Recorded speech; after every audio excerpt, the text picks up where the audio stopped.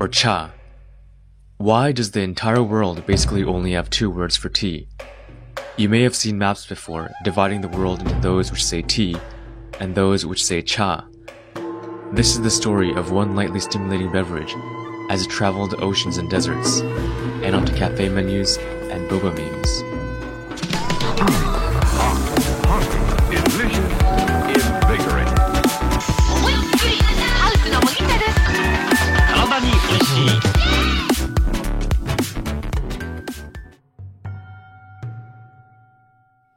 To understand the history behind the words, we first have to go back to the highlands of Southeast Asia and the lands that now encompass Southwest China, Northeast India, and Northern Burma, where tea first originated.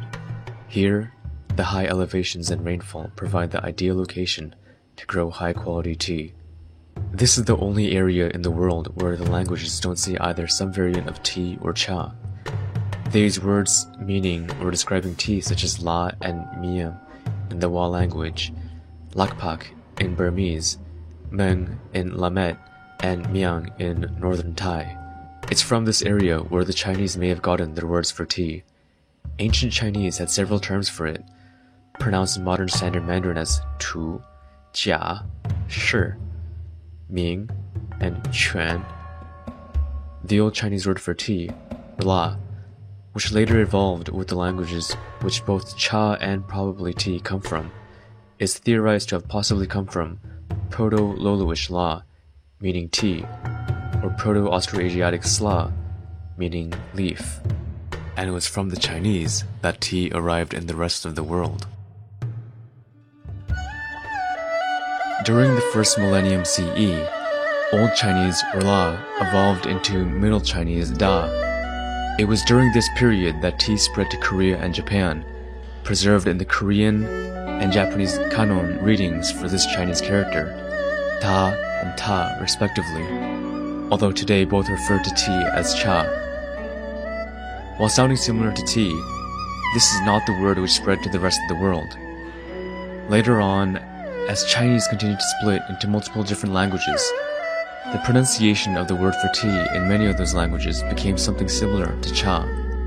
And it was with these pronunciations where tea first truly became a globally beloved beverage, as it traveled along the ever-shifting and primarily overland routes of the Silk Roads. Medieval China traded and interacted extensively with Central Asian, Persian, and Arab merchants.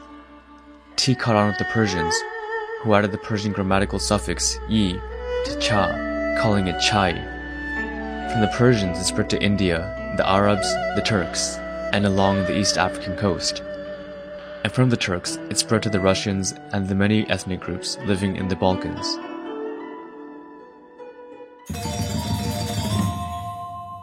Chinese merchants also played a significant role in Southeast Asia's rich trading network, and many later settled the region in huge numbers, where they still play a major role in the region's politics, business, and culture. Many of these traders were from the southern coastal parts of China that spoke Hokkien, which became the lingua franca of all overseas Chinese in Southeast Asia. Their words for tea are te and ta.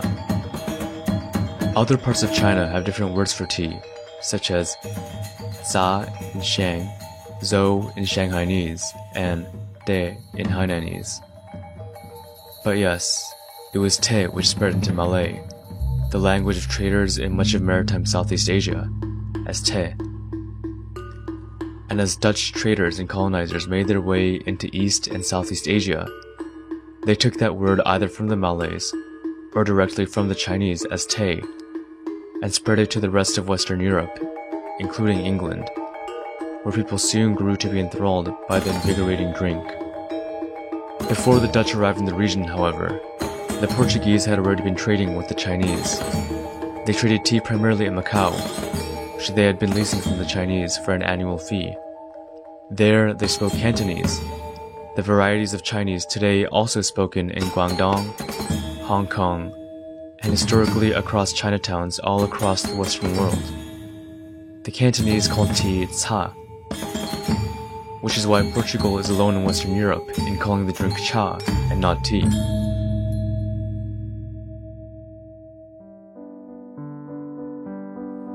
as Europeans brutally pressed their military and economic might upon the rest of the world through the creation of their colonial empires, tea spread further into areas which had never had the drink.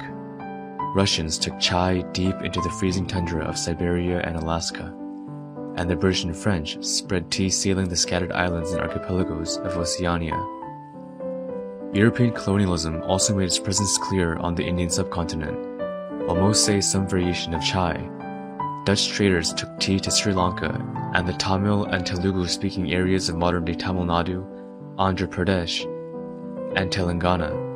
Today, those areas all say some variant of tea.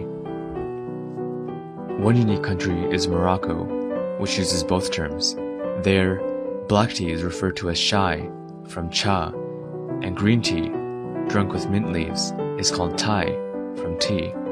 This is because black tea was introduced through historic Islamic trade routes within North Africa, whereas green tea was likely introduced to the country through interaction with Britain, as during the early 1700s, Queen Anne of the United Kingdom gave Morocco tea as tribute for releasing prisoners captured by Barbary corsairs.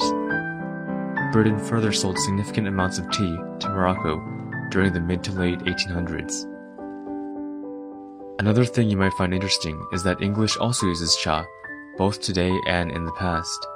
Char, pronounced cha in British English, was common British slang for tea during the 19th and 20th centuries, and in recent decades, English has also adopted the word chai to refer to Indian-style spiced tea. And that brings us to the modern day, where tea has spread to virtually the entire world. Most people today can easily obtain it at local markets or at the click of a button, whether tea or cha, words which spread through historic trade routes in a pre-modern form of globalization. What do you call tea in your native language? If you enjoyed this video, don't forget to like, share, and subscribe, and please leave a comment below for the algorithm. We hope to create more content like this. Thank you.